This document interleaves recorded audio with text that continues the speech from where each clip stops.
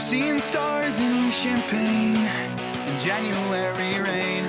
Wake me up from this bad dream. Here's to a new year, new me, with the same old drinking problem. Nothing of this is sorry. You're just a puzzle I can't solve. 'Cause I've heard around, guess you didn't want to be found. I heard you a friend of a friend that just spends all your friends on a ticket to California, California. I know what I said, it wasn't right. Still you're leaving tonight. I'm spite, I heard it's over, losing something all feels the same. What a damn shame. There's a lapse in the memories we've made, 'cause I've forgotten your name. Fuck, I'm the one so quick. Yeah, you blame me when you always feel so sick of the reflection that you see. 'Cause I know right now I hate myself when you're not around. I heard you a friend of a friend that just spends all your rent on a ticket to California, California. I know what I said, it wasn't right. Still you're leaving tonight. I'm spite, I heard it's over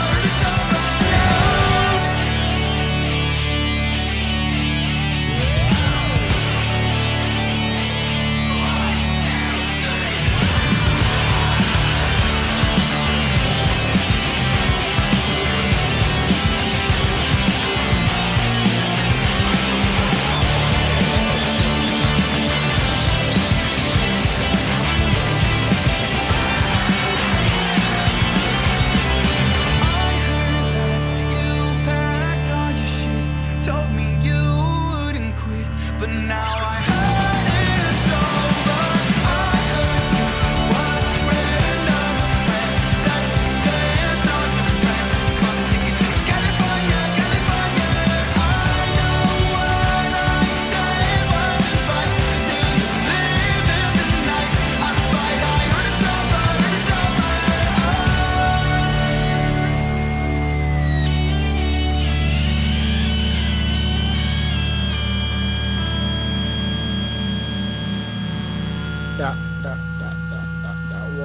Welcome. I'm going to jump immediately into a story. So I have old boomer parents, and they actually listen to the podcast, but they only listen if it's on YouTube, right?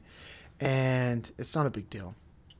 They're still figuring out what a podcast is, right? All they know right now is I upload a video to YouTube, and occasionally they listen or watch it. But having boomer parents, or I guess older parents, you look at life a bit differently, right? And I think this is true no matter whether your parents are boomers, zoomers, or Xers. Eventually, there are some individuals who are born at a stage in their parents' life where, their parents are old as fuck. You're like, Jesus Christ, how am I so young and how are you so fucking old? And it's the opposite for some people. Some people come into this world and like, Jesus Christ, how are you, my mom? You just graduated high school. What the fuck is going on here? So we have this weird, it's the whole, I guess you would say, gamut of possibilities. You can be born into this world. You can be born into a family where your mom's old as fuck or your mom's young as fuck. Doesn't really matter because reproduction has its own rules. So where am I driving at? I'm driving at this, right? So when you have older parents, right, there's different things you have to learn about. And one of the many things I've learned recently about older parents is that it's like this. People might not understand this because when you're young, everybody is like a book, essentially, where the last time you met them, let's say you haven't seen your friend in 3 years, okay, and you're a young person, and you meet them again, it seems as though young people can pick up a relationship right where they left off, right? And it's no problem at all, okay? But older people, when they meet you, they're still trying to remember what the fuck they did earlier today. good luck having them remember what happened in the past. Okay. And they start, and here's one thing I've really appreciated as having an older parent. Like, what's the fucking point of this story, Provo Kid? You sound depressing as fuck. Here's the point. Right, I never really appreciated my youth. A lot of people have attachments, right? So my biggest attachment is my youth. I love being young. To a lot of people, I'm old as fuck, which scares me as well. People look at me and say, Jesus Christ, look at you, Provo Kid. You think you're young? You're fucking, you ain't young. You're old as fuck. Okay, people look at me and they tell me I'm old as fuck. But what I really do believe is that I enjoy my youth and I am very much attached to it. But having older parents has helped me, I guess, kind of open my eyes to the fact that, oh, you're not the same person your whole life. And it seems as though we are the same person our entire lives. And to me, it seems like that, right? I feel like I'm the same, quote unquote, person I've been my entire life. But eventually, I think there's a point where the human body builds and it accumulates and it's got a purpose and it just keeps getting better. And then at some point the human body says, you know what the fuck are we doing here? It's time to check out. And so it stops doing some of the, day-to-day stuff your body typically does. Like, remember what the fuck you ate earlier, or what's going on tomorrow, what happened yesterday. And my whole point in bringing this up is, a lot of people, I think, kind of grow, as they grow, they get older with their parents, rather than when I'm 31 years old. All right, there's the truth. When I reach 31, my parents are respectively, to be honest, Jesus Christ, how old are my parents? It's fucking sad. 70-something. Now I'll just put it in the 70s. They're approaching 80, right? So that's boomer territory. And actually, I have a lot of pride in saying this, because most millennials might not have boomer parents. Some millennials have Gen Xers as parents. So it's kind of interesting. I'm in this, I'm a day walker. I'm almost like, how are your parents boomers? Well, they had me when they were a little bit older, all right?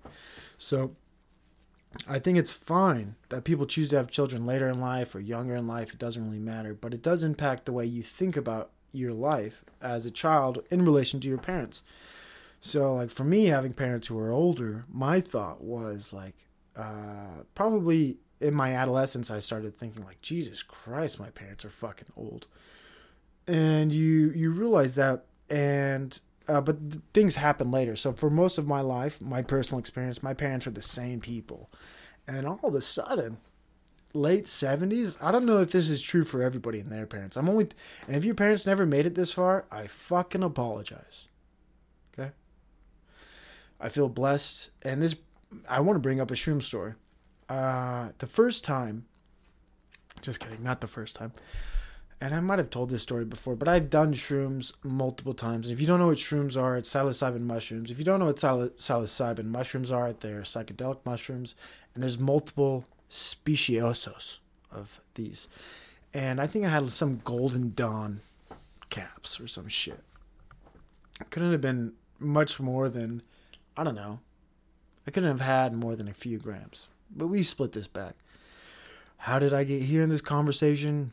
We're here, dude. We're talking about the Provo Kid shroom experience with a friend in college. Let's just put it at that. I won't give too many details about this experience. It shocks my body to the core when I reflect on this, because this was a psychedelic experience that absolutely changed my life. And how did it change my life? It's a fucking crazy story, but it's also a boring story, because it takes place over 2 days. And the first day, I'm with a group of friends. Let's just minimize this group of friends to 4 people. And we're all, we get this bright idea of, like, let's do shrooms. And a lot of us, if there's 4 people, 3 of us have done shrooms. 1 hasn't. Okay, and this individual who hasn't done shrooms, unfortunately, had 2 parents die in a car crash. Whoa, Provo Kid, whoa, if I would have known any of this. Why are you doing shrooms with a guy whose parents died at a young age in a car crash? Well, get me. So we're in a group of friends, actually probably 5 people, 6 people want to do shrooms. And fuck, dude, it's a fucking intense couple days because you're doing shrooms 2 days in a row, like da da da da. And the first day, me and my friend, we say we're from Utah. We're the Utah guys, okay? And there's two other guys from outside of Utah. And our proposition, me and my friend, like, hey, if you're gonna do shrooms, you should do them in a, like, I don't know, let's just say active setting. Because I don't even want to get into set and setting and all these other things. This was when I was in college about 12 years ago. I wasn't even giving a fuck about setting. But I was aware of it. And I was like, yo, if you're going to do shrooms, hey, let's get outside. Dude, so that's what I suggested. That's what my friend suggested. Because we're from Utah. We're a bunch of fucking mountain hippies, okay? And we're with a group of guys. Let's say 5. And they say, all right, we bought enough shrooms. They bought enough shrooms. They said, hey, if we do these shrooms, let's split it up in 2 days. The first day, we'll do what you want, okay? And this must be a lot of shrooms. I don't know who bought them. It's all a blessing. God gave me these mushrooms. I certainly didn't pay for them. It was, these individuals were very wealthy. I just might say that as well. So it was like, I encountered this group of individuals, and yeah, there were enough mushrooms for 5 individuals for 2 days. It was ridiculous. And the first night, we took my friend and I's prescription. We said, hey, let's go out, take the shrooms, whatever. Let's have a good time, okay? So we order a taxi cab, okay? And the taxi cab says, how many people do you want? We said, well, we have like 6 people, 7. And they're like, all right, we'll send a van. So this is the first night we do shrooms. So the way we took shrooms was peanut butter, honey, bread. And some people did no honey. I'm a big honey guy. And we also had like a carton of orange juice because there was this big myth when we were in college. Like if you did orange juice while you did shrooms, it maximizes. It's like a perfect synthesis of chemicals, especially when you get the right mushrooms. Mushrooms love orange juice. So we had a lot of mushrooms, peanut butter, honey, bread, probably wheat, gluten. And we ate the mushrooms, and then all of a sudden, so this high's kicking in. And then the van pulls up, and it's an Arab guy, very nice. And like I said, this was 13 years ago, 12 years ago, whatever. Fuck, I'm old, Jesus Christ. It's all right, it's not a big deal, dude. Sometimes I'm young. Fuck. But the reason I think I'm old is the guy says, as we get in the car, do you want to watch porn? And we all look at each other. The shrooms are just about kicking in. It's the body high point. So when you think about shrooms, if you've done it enough, maybe if I'm talking to someone who's done shrooms, I'm saying the experience is like walking through a series of doors. So if you've done shrooms, the point where we get into the van, right, is through the first series of doors where it's about a body high. You know, you're still like, I guess, in the cockpit of your decision making, right? You're still in this prefrontal cortex, like I'm here, I'm in the moment. The walls look like walls. The car looks like a car. History looks like history. But I feel damn good. And that's the series of Bardo steps also as well. So psychedelic experience. Go look at that shit up as well. Long story short, we get in this van. The guy asks us, do you want to watch porn? We're about to go to a party, and the party is a college party. This isn't college. And I could add more details, but it's just like, fuck, how many details do I need? So we drive to the party. But as we drive to the party, we all decided porn was the best choice. I mean, you put 5 straight men in a van, taxi van, and you ask them if they want to watch porn. What is this? 10 years ago, 20, and the 2015s? Fuck, when was I in college? Around then, you ask men if they want to look at porn? Yes. And the way this guy played it, so he pulls out, I say, Jesus Christ. I think I'm in the cockpit too. Shotgun. I'm sitting shotgun, as far as I recall. And I'm the one who told him to play the porn. And I know that, yes, I am sitting shotgun. I'm in the very front because I'm obviously a guy in charge. Look at me. I'm the one who is most comfortable being around anybody in a taxi. So I sit in the front. And the guy asks us if we want porn. I look back. I check everybody. They all nod. This could be me. I say, yes, we do want porn. We want porn before we go to this party. Okay. And he says, no problem. And he reaches back. So I was sitting shotgun because the dude goes like this. Ready? Reaches back. Pops open. Okay. Pops open that fucking little TV screen in these vans. Okay. And then he yells back to the other men that I'm with. He yells back, you guys got to pull down your own TV. But he says it in an Arab, perhaps, accent. So they pull it down. And then you're like, how does he play porn? My first thought was a DVD. But no, it was an iPod. So he pulls out his iPod. I'm like, I've seen this. I know people in high school who would download porn off Livewire, BearShare, whatever it might have been back in the day, right? And they'd upload it to their iPods because you could play movies on your iPods. So many fucking Gen Zers are like, what's going on with this conversation? iPods, porn? Yeah, there was a time where porn was only 30 seconds, okay, of a clip. It sounds crazy to even talk about all of this shit because so many people are ignorant to... I lived it, right? I lived it.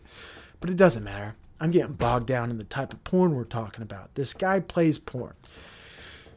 I get nervous, okay? But actually, good news. He thinks porn is Tupac, right? And explicit video. Because he's Muslim or Arabic. And we all start laughing off our fucking balls. So we're going to the party. In fact, it's not porn we're watching. It's a Tupac music video with tits. And we love it. It's so fucking funny. In fact, it's good music. We all would have... If he would have asked do you want to listen to Tupac? We would have said yes. Of course. But he played Tupac anyways in an explicit video. And it was fucking good. But unfortunately, right as we pulled up, okay, to the party, the music changed. And the video changed. It changed to hardcore, okay, pornography. And now, you're like, what are you talking about? Hardcore pornography. So, there's this music video. And I don't know if it's the actual music video. I don't know anything about this. I only saw this one time on Shrooms. Maybe twice because I looked it up after to see, was that the actual music video or did the guy play the porn? What was this? So there's this techno music and it was called Sad. This, if you want to know when this happened, this video should explain it all. This should date the video that we watched. It was a porn video played off an iPod and it was Satisfaction. Satisfaction. And it was like a bunch of like hardcore pussy in mouth. Dick in mouth. So you know where Provo Kids at. You know what I'm saying? Hardcore, like it was porn, okay? It was everything, like there was no question about it. It was D&V, okay? It was explicit. And as we pull up, unfortunately, the windows on this fucking taxi van weren't tinted. So as we pull up and as we're driving to this party, okay? And there's lots, unfortunately, it's a popular party. Okay? There are people who want to be there, unfortunately for us. And there's people outside of this party, unfortunately for us. And they look inside of this van taxi. We're all high on shrooms. And all they see is 6 men maybe, in a van watching hardcore porn. And if you hear anything, all you hear in the background is satisfaction, satisfaction, and just like dick and mouth. That's what I meant to say. D&V, dick and vagina, just the hardest core porn. But in a workout, no, it wasn't workout. If I recall, I can recall this quite clearly actually. They were in like construction worker outfits, and it was like this whole thing where like jackhammers and all this crazy shit. And we get out of the van. The shrooms are peaking. Maybe for some, maybe for others. And we get out. This is the first thing I hear stepping out of the van. Nice way to pregame, faggots. And I just sink in my psilocybin high and think to myself, How gay was that moment? Are we faggots? What was that about that whole situation? Why did I choose to say yes when the guy asked us if we wanted to watch porn? Why was it so funny when he played Tupac? And why was it ultimately dehumanizing to walk out of a bus to a party with porn in the car and be called a faggot? Well, that's the story, and that's the night I advocated for when I said if you want to do shrooms, you got to do it in public, okay?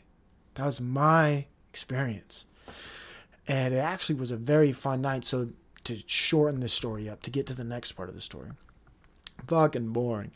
Go to the party. When you get in the party, my experience was like each room was a different zone. So you walk in, there was a dance party. You go to the next area, it was the kitchen. People were chilling, drinking. You go to the backyard, it was a fire. And it felt like you could just go to a different, you'd say, I want to check into a different, reality right now. It felt like kind of like, like that.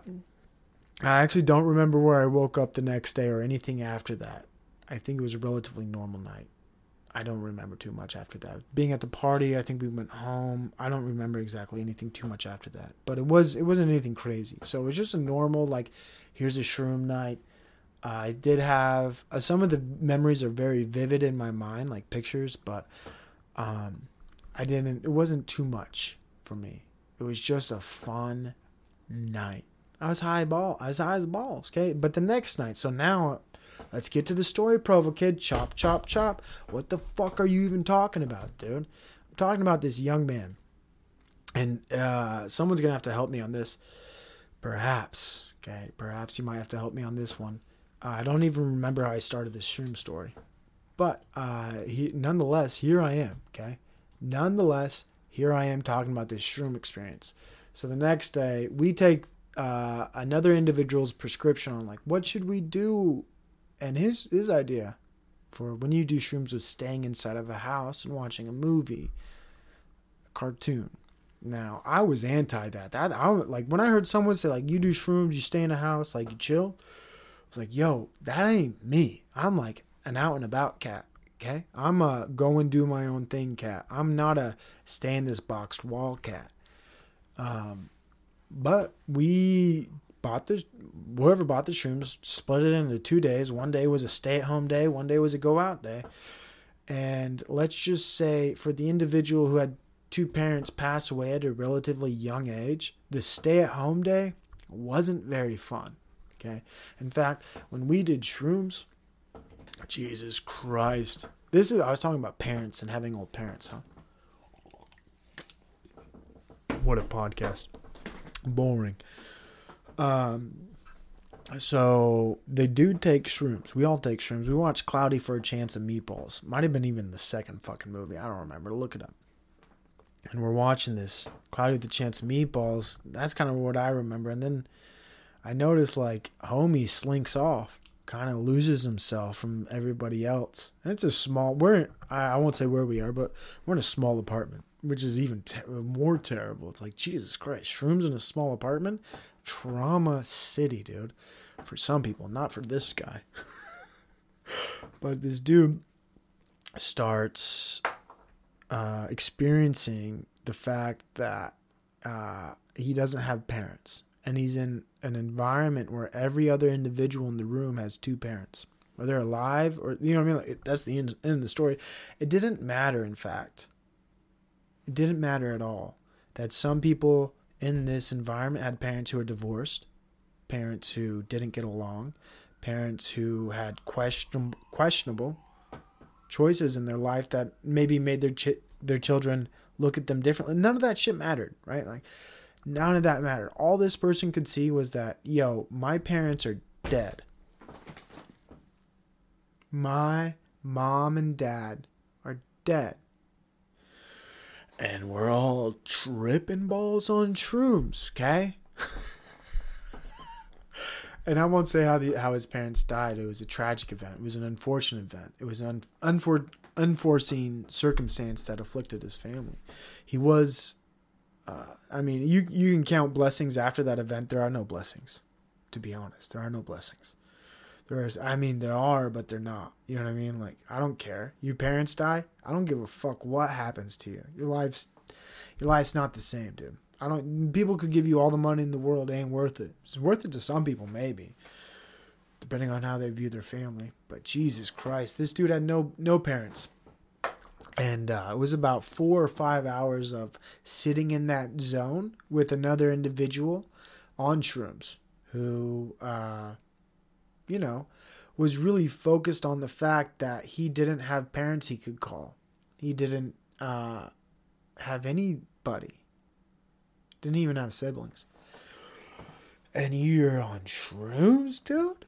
Whose idea was this? So anyways, let me close this story and say, well, what did you do, Provokid? I tried to help. And I learned quickly that my help was not helpful because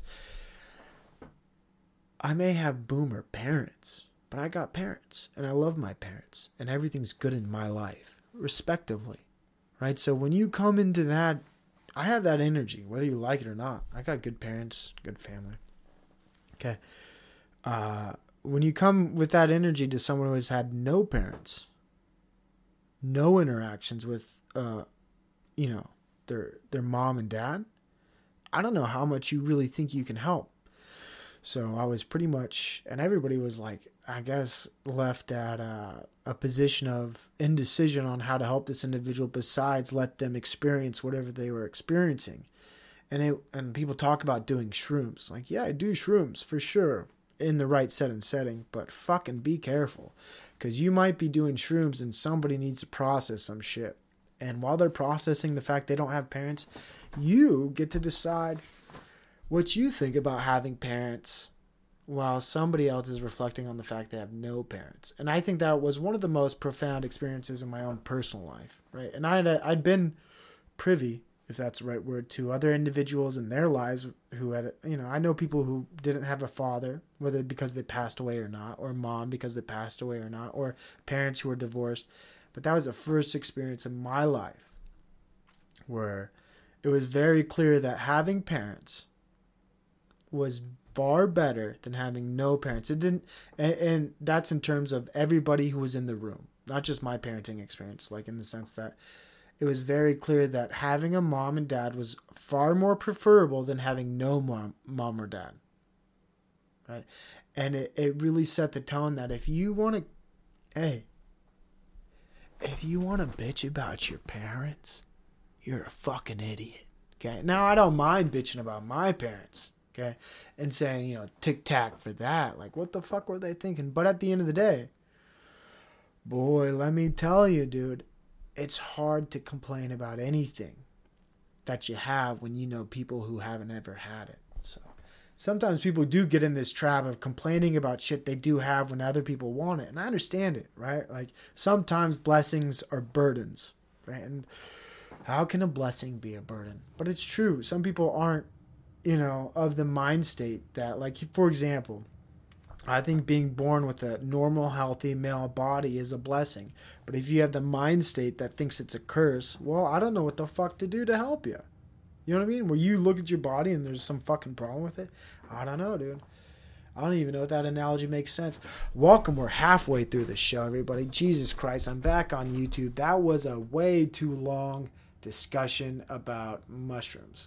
And, I don't know what else or where else to really take this conversation.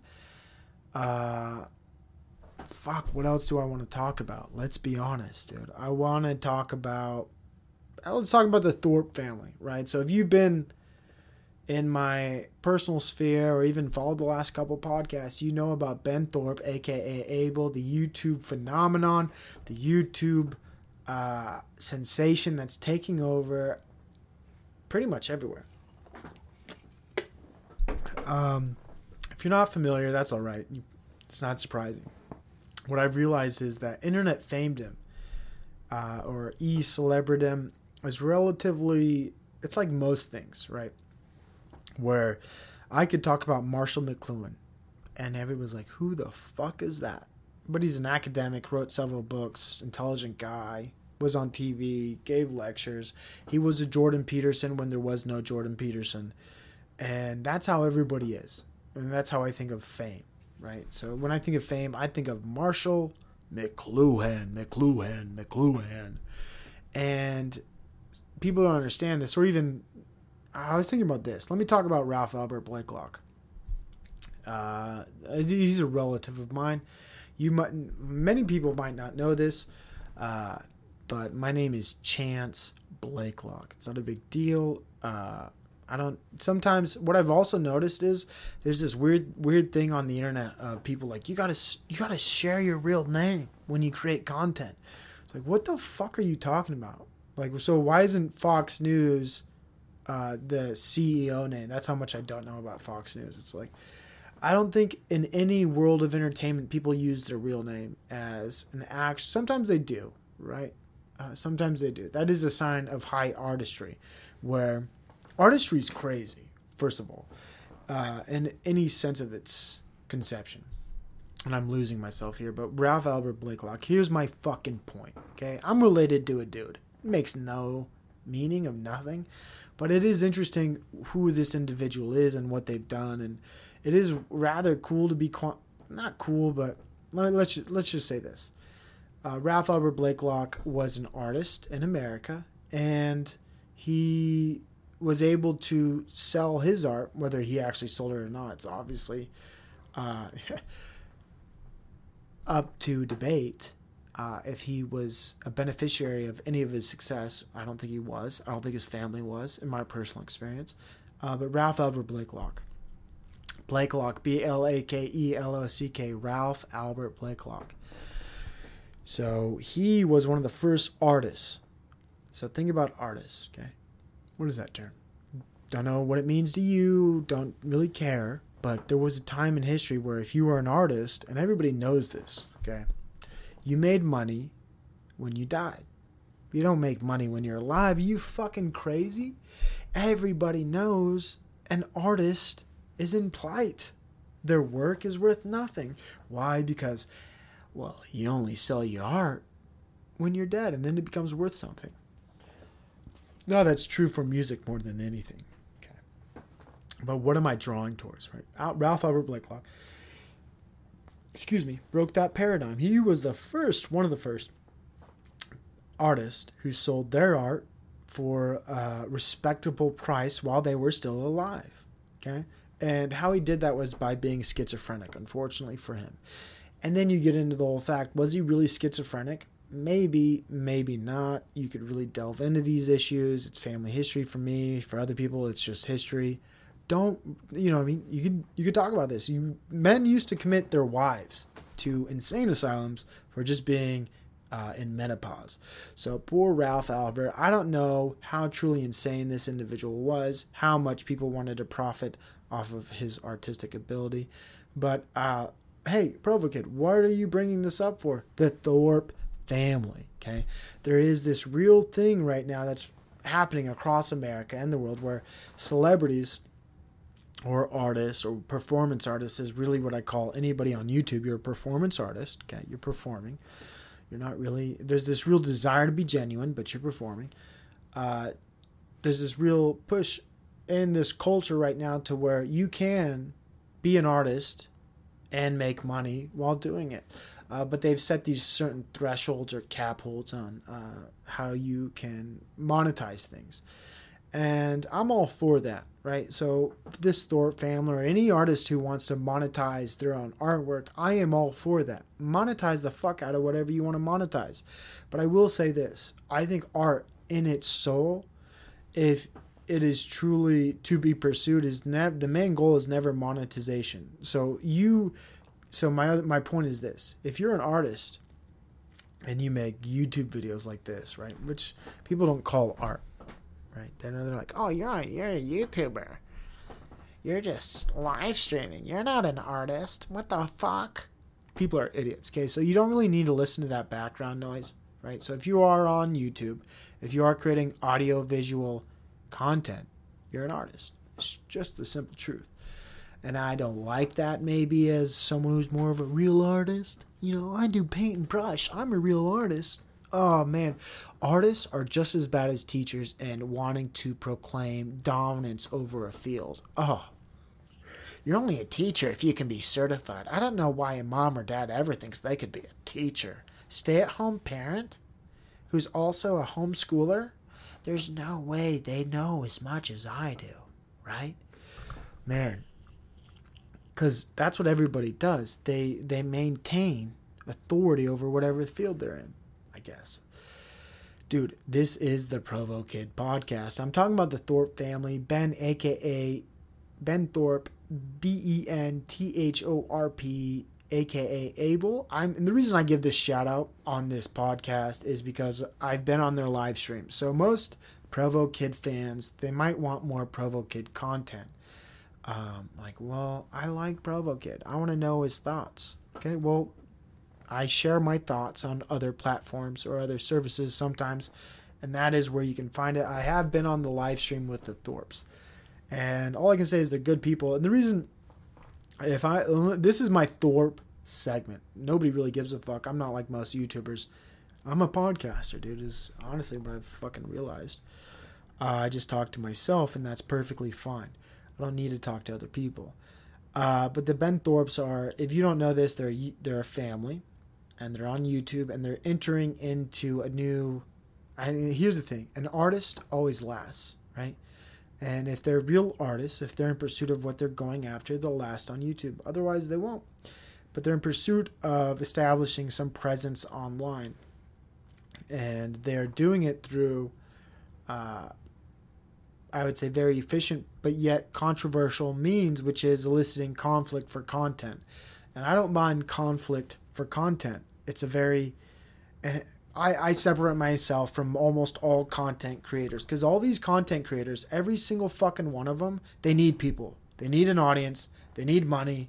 Their life revolves around... I need attention, okay? I'm simple, dude. I'm a simple dude. Hey, but these other people, they need monetization.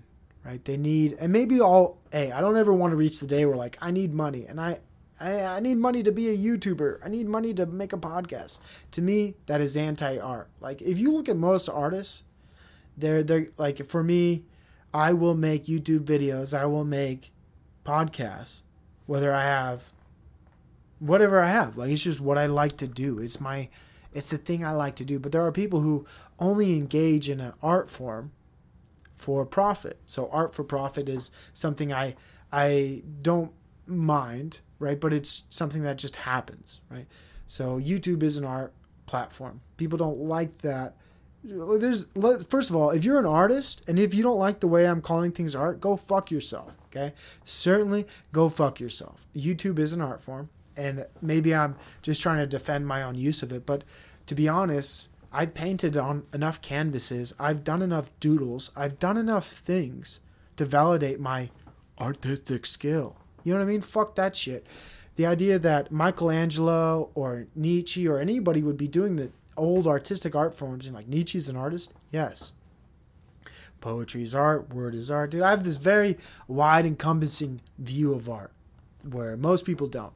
But you'll meet an artist and they become attached to these forms where they'll look at someone like the Thorpe family and they'll say, they're not artists. They're just clout chasing. They're ankle grabbing. They're doing these things that are after profit. All right. They're after profit. They're still making propaganda. They're still making art. They're still making things. Right? They're making stuff. And I hope it lasts. Right? Like, I hope these individuals are in sincere pursuit. And if not, I don't give a fuck either. Who really cares if the Thorpe family is in honest pursuit of the goals they're after? And all I can say is, after being on the Thorpe channel, even Hormaxer's channel, which is an interesting channel, Hormaxer, when I found out about YouTube and these YouTube communities, I don't want to say I was ignorant, but I was certainly ignorant because I never gave a fuck, right? But my goal was never to, as a YouTuber, and that's what I am when I post my podcast on YouTube, because I'm back, baby. I'm back on YouTube. My goal was never to be a YouTuber or a content creator. It was just, what was my goal? My goal was just to spend time in a manner or form that I thought was beneficial to me. And that in a way that I liked, most importantly. But a lot of people are on these platforms to monetize and to make money. And I'm not against those individuals, but after seeing their approach, Like, I'm all for it. Like, yo, let me get to 1,000 subscribers. Let me monetize my channel. I didn't know super chats were such a big fucking deal, where people paid for you to read their comments. Now, none of that shit ever mattered to me, right? Because I'm talking to myself. Now, when you're talking to yourself, people could pay $100 for you to read their comment. Guess what, bitch, motherfucker, cunt, dick, asshole, whoever you might be, or person, let's say it kindly. When you talk to yourself, you don't read anybody else's comments. So I'm at a deficit already because my initial approach is that I only talk to me. And if I, for a second, thought that reading anybody's comment was of value, my rule of thumb is this. You can't buy my attention. Because as soon as you buy my attention, I'm not talking to myself. I'm talking to you, and I'm doing your whole, song and dance, monkey clap bullshit. You know what I mean? That's why I talk to myself for an hour, typically, on this podcast. And because you can't buy my attention. My attention is high level, no bumper rails. I'm talking to myself, and I have the most original thoughts, most original content on YouTube, as far as I've seen. Because everybody else is like reacting to everybody else's content, reacting to what people say. They don't really generate they generate originality after a response, but they're not original by any stretch of the meaning. And when it comes to content creation, they're just reactionary. And what I've noticed, most importantly, on any level, right? Most content on YouTube that I've encountered recently is reactionary. It's just people reacting. And you'll say to yourself, maybe you're listening and you're going to say, Provo Kid, you are only reacting right now. And you're right. You got me. I am reacting to my day's events and my life events, but I'm not reacting to any stimulus that's presented in front of me. In other words, nobody's telling me to read their comment. Nobody's paying me money right now to have a thought. There's nothing in front of me visually that leads me, like, so for example, I can't read chat. If you're wondering, you might be watching this, I'm not reading chat. It's not available for me to read. I'm looking at myself right now. That's all I see. I just see me. And it's hyper. I love that word a lot. I'm going to pick a couple words I like lately. Hyper. Here's something else I'm going to say. Because everybody's so involved in reactionary content, they don't know how to think for themselves, period. That's why someone like me is fucking refreshing. Because I come into an environment, right, and I can think for myself. I have my own thoughts. I don't need anybody really to give me anything. I'm always, like, you want to know what a fountain of thought is? That's this guy. You want to know Old Faithful? That's me, right? I am someone who is always just thinking. And unfortunately, I've been raised and subdued in an environment where I've been subjected to constant stimulus. And although I'm faced with constant stimulus, I'm still an individual who, when given the opportunity, can talk to themselves. I don't need much besides my own thoughts. And I like that. Okay. I like that for me. I like being able to just connect with myself as far as content creation goes. And look, I may be a little bit self-congratulatory here and, recognizing the fact that, you know what? I am different. I'm not like these other live streamers. Okay. And this is something Ben Thorpe says. He says, I'm Hollywood. I don't read chat. Ben Thorpe, have you been watching my podcast? Obviously not. But paranoia might suggest you have been. And you might have seen that I don't read chat. You might have seen that I am hyper Hollywood. I like that word. Where the only thing I do is what I want to do. And so, in other words, if you're... Right now, some people are typing, I'm sure. And they're fans, they're good people, and they want me to perhaps respond to that, but that's not Hollywood, okay? I have done that in the past a couple times. And if you're a hardcore Provo Kidian, you'll know when I haven't talked about my thoughts on responding to stimulus outside of when I start a podcast. And I'm not against it. I'm not saying don't talk to me. Because I do leave the live chat. I do leave these opportunities or these windows for people to interact with. They're there for you. Not for me. Okay? I'm not talking to you right now. I'm talking to myself. I'm here to find out what I fucking think. And a lot of times, I think people are providing a charity when they're allowing other people a platform to share their thoughts or their ideas. And it's very nice that people do that. I'm not doing that right now, right? I just started this live stream. That's what people call it. It's a podcast for me because I hit record. It's going to be an hour long. I got 15 minutes left. And it does get difficult to fill the dark void of silence. And that's why people are so used to reactionary content. The reality is, okay, most people aren't fucking entertaining. They need something around them. Because most people are what would you call them? They're ornaments. They only look good in contrast with their background. Otherwise, you wouldn't fucking watch them at all. In other words, how entertaining is anybody, right, when they're just reacting constantly to stimulus around them, right? So I don't need that shit. Fuck reacting. Thanks for joining us here. This is the Provokid Podcast. We don't have much longer left in this podcast. Let me reflect on my time on Rumble. I'm still live on Rumble right now. So if you're watching on Rumble, thank you. It's going to be short-lived. As long as I have my YouTube here, and even if my YouTube gets shut down in the future, I will YouTube Max again. And it's interesting to be live stream a podcast. And like, why do you live stream your podcast, Provo Kid? Let me tell you, you fucking idiots. I'm just kidding. You're all smart. If you're listening to this podcast, you're definitely a high IQ individual. So why do I live stream my podcast? Or why do I do it live? I've said several reasons before, but let me be short and brief in my reasons now. When you live stream a podcast, there's this sense of, I guess, an edge, right? So there is an idea of an audience as well. So if you don't talk, you get pushed over the edge and the audience is the fall below you.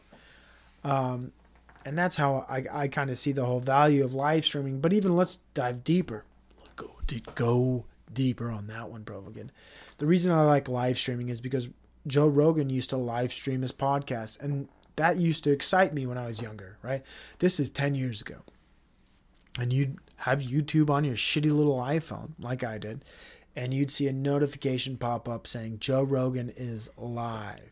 And you'd be like, no fucking way. This dude's live right now? Talking, I can chat, what's going on? And that whole experience of that moment really drove me to create content that's live. And one reason I like live content is, although I don't read chat, right? I'm not looking at anybody who's talking right now while I'm talking out loud. I do like the idea of participatory propaganda or content where if you're watching this, okay, and it's live, you can interact with other people who are watching it live. That seems to me kind of exciting, kind of cool. And most people want to participate in the content. And the next level of participation is the super chat, where people pay to have their comments read. And I just want to let everybody know right now, even when I get YouTube monetization, even when I reach the pinnacles of podcasting success, I won't read your shit.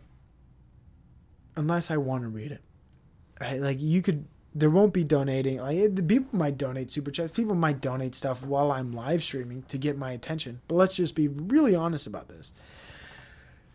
I'm not here for that. And I got to tell myself this now. And I've been telling myself this for a long time as I've been creating content, because I really believe that I've been creating content like this for a while. And the reason I've been able to do it for so long is because it's what I want to do. And I think once you put, money over everything else, then you're like, I didn't get reinforced with enough super chats today. I guess I won't live stream. Or you are reinforced enough, and that's why you do live stream. You don't even live stream anymore because, or I call it podcast. You don't do these things anymore because, it's not enough, or it's too much, or like whatever it is. This idea where people and their artistic choices are dependent upon their reinforcements received they are artists. You are an artist, okay?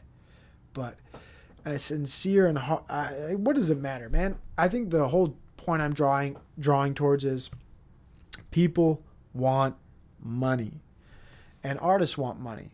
But I think as far as the creation of art goes, if your goal is to create art for money, or if your goal is money, your art might be, it might sustain you for a while, but eventually I think you lose the value in creation, because your reinforcement of creation is determined by something external, which is profit. And I think if you're a real artist, the thing that tells you to keep creating is inside. It's not somebody else. Right? The reason I do this fucking podcast or live stream, it's not because somebody's telling me to or giving me money to do it. It's because I want to fucking do it. It's very simple. And as soon as I make it about something else or somebody else, then I think you lose a little bit of genuineness. And as I've talked about before, it doesn't matter. We're all fake. Every podcaster, every YouTuber, it's a persona, right? And so, I mean, it's just degrees of fakeness. I try to be, if being genuine and honest is the color white and being fake is black, I try to be close to white or gray as possible. I probably end out more gray than anything. I honestly believe that the most honest individuals are most likely intellectually disabled, where they have no filter, right? Or they've come to a point in their life where they can actually take off their veil of persona. So, not to draw it towards Kanye right now, but I listen to Kanye's recent, and anybody shitting on Kanye right now, they're doing it because they have a lack of data. Right? So if you want to admonish Kanye West right now, or give him a label, I think that's fair. Everybody should be able to give labels as much as they'd like. But if you have something to say about Kanye in a critical fashion, and you're sincere about it, and you think your opinion matters, let me just tell you, you're a fucking idiot. Okay, dude's been through some shit. He calls himself a priest in the Kardashian family. And when you think about the Kardashian as witches, you think about, like, what kind of priest would be in a witch family? You get bogged down in these conspiratorial elements, but at the end of the day, I don't know what the fuck I'm even talking about, right? I'm talking about Kanye West, I guess. Fuck. Dude's entertaining. He's hyper Christ-like. I don't know, man. Podcast is getting down to the end. I appreciate everybody who listens later.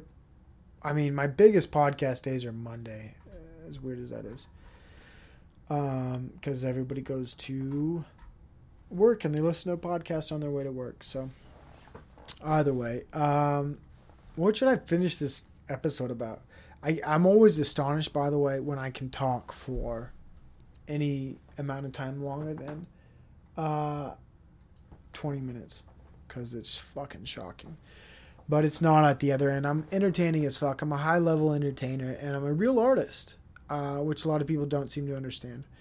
And I'm still understanding and breaking down the concept of what it means to be an artist. And I'll say this, okay? As far as performance art is as far as my mouth is getting dry as fuck. But as soon as you drink, this is another point, by the way. If you listen to the podcast, when you talk incessantly or never-endingly, your mouth gets dry. You have to eventually take a sip, which leads to dead air. And there usually is an ad break or some segment that breaks up this podcast or a podcast. But I don't do ads, okay? I never will, right? This isn't about money. But I do respect people who are after money. Maybe this podcast will turn into money one day. We're like, oh, man, I better fucking tell people to subscribe and like, whatever. I do tell people to do that, but it's not after a monetization concept. What am I going to end on? I feel like, you know what I've been liking lately? A lot of things, okay? And I've been disliking several things. Let me say this. A lot of people want answers. Okay, they want answers for God. They want answers for the government. They want answers for their own thoughts, right? But let's just where do these answers come from? Problems, right? Like, answers are in some sense synonyms for solutions. So people want solutions, all right? That's fair. I want a solution too. Everybody wants a solution. That's why humans are game oriented. People, I don't know if I'm breaking this mold too open for you, but let's do it. Humans are game oriented. So most children love games. Most people love discovery. Most people want to find things out. And that's why, in general, people become fascinated with anything. They want to learn and solve a problem. So when we talk about the Thorpes, we're going to end on the Thorpes here. They seem to be a problem because they are. There's several problems in this family. And what the internet loves to do is prescribe and fix things.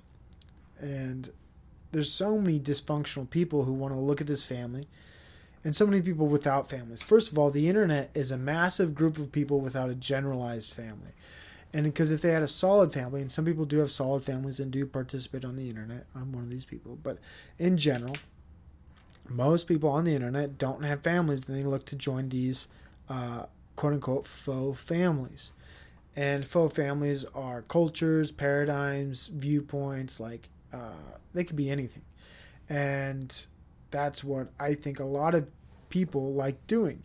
They become members, they become followers, they all want to become part of a family. So the Thorpes are capitalizing off this without turning their channel into a family channel. And I think a lot of people like to become a part of something, but they also like to have a solution to what the problem is. So this family is a problem. There's dysfunction within the family, right? And the only reason we know there's dysfunction is because they present it. Otherwise, nobody would know anything. And so you have a bunch of internet sleuths, such as me, who are dedicated towards solving the problems, right? Because that's what humans do. Humans are game-oriented. We all have a desire to solve fucking problems. And that's what this family is capitalizing off of, is the need for other people to solve the riddle of why they're doing what they're doing. And I have my own thoughts, I have my own beliefs. None of them really matter. But they do want to be monetized, this family, the Thorpe family. So go ahead, and honestly, I don't plug too many people, so I'll plug them, and because they do want to be monetized. And I think it's because, well, I won't tell you why. But they do want to be monetized and start making profit. I don't know if they're real artists. They're starving artists, so to speak. So go ahead and follow them. We're going to end the podcast with Hollow Hill. Oh, you know what? I said I wanted to be a little bit different. We're going to play... I like Lily House, dude. God bless you all. Thank you for watching. Many blessings.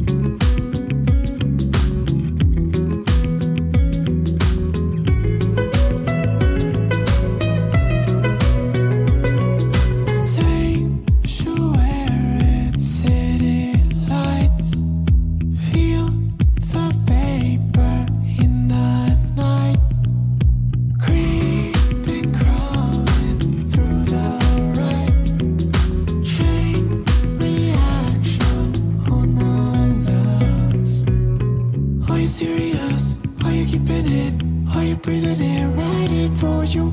Is it sinking in? Are you slipping in? An epiphany, where are you? Through the minimal, sort of mystical, and it has no meaning for you.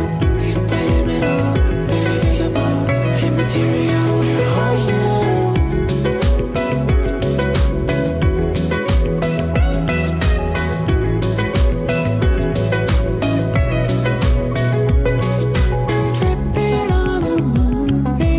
Islands on the swell, feel like something's blooming. Color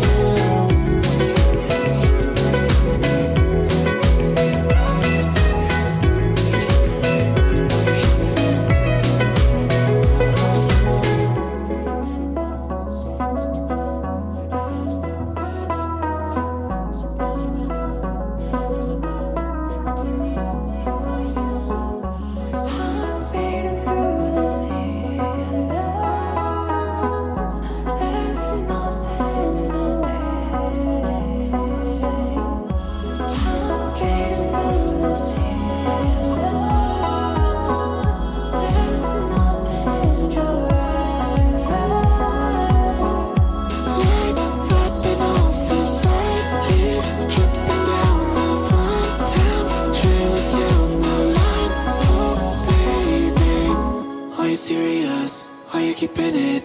Are you breathing it right in for you? Is it sinking in? Are you slipping in?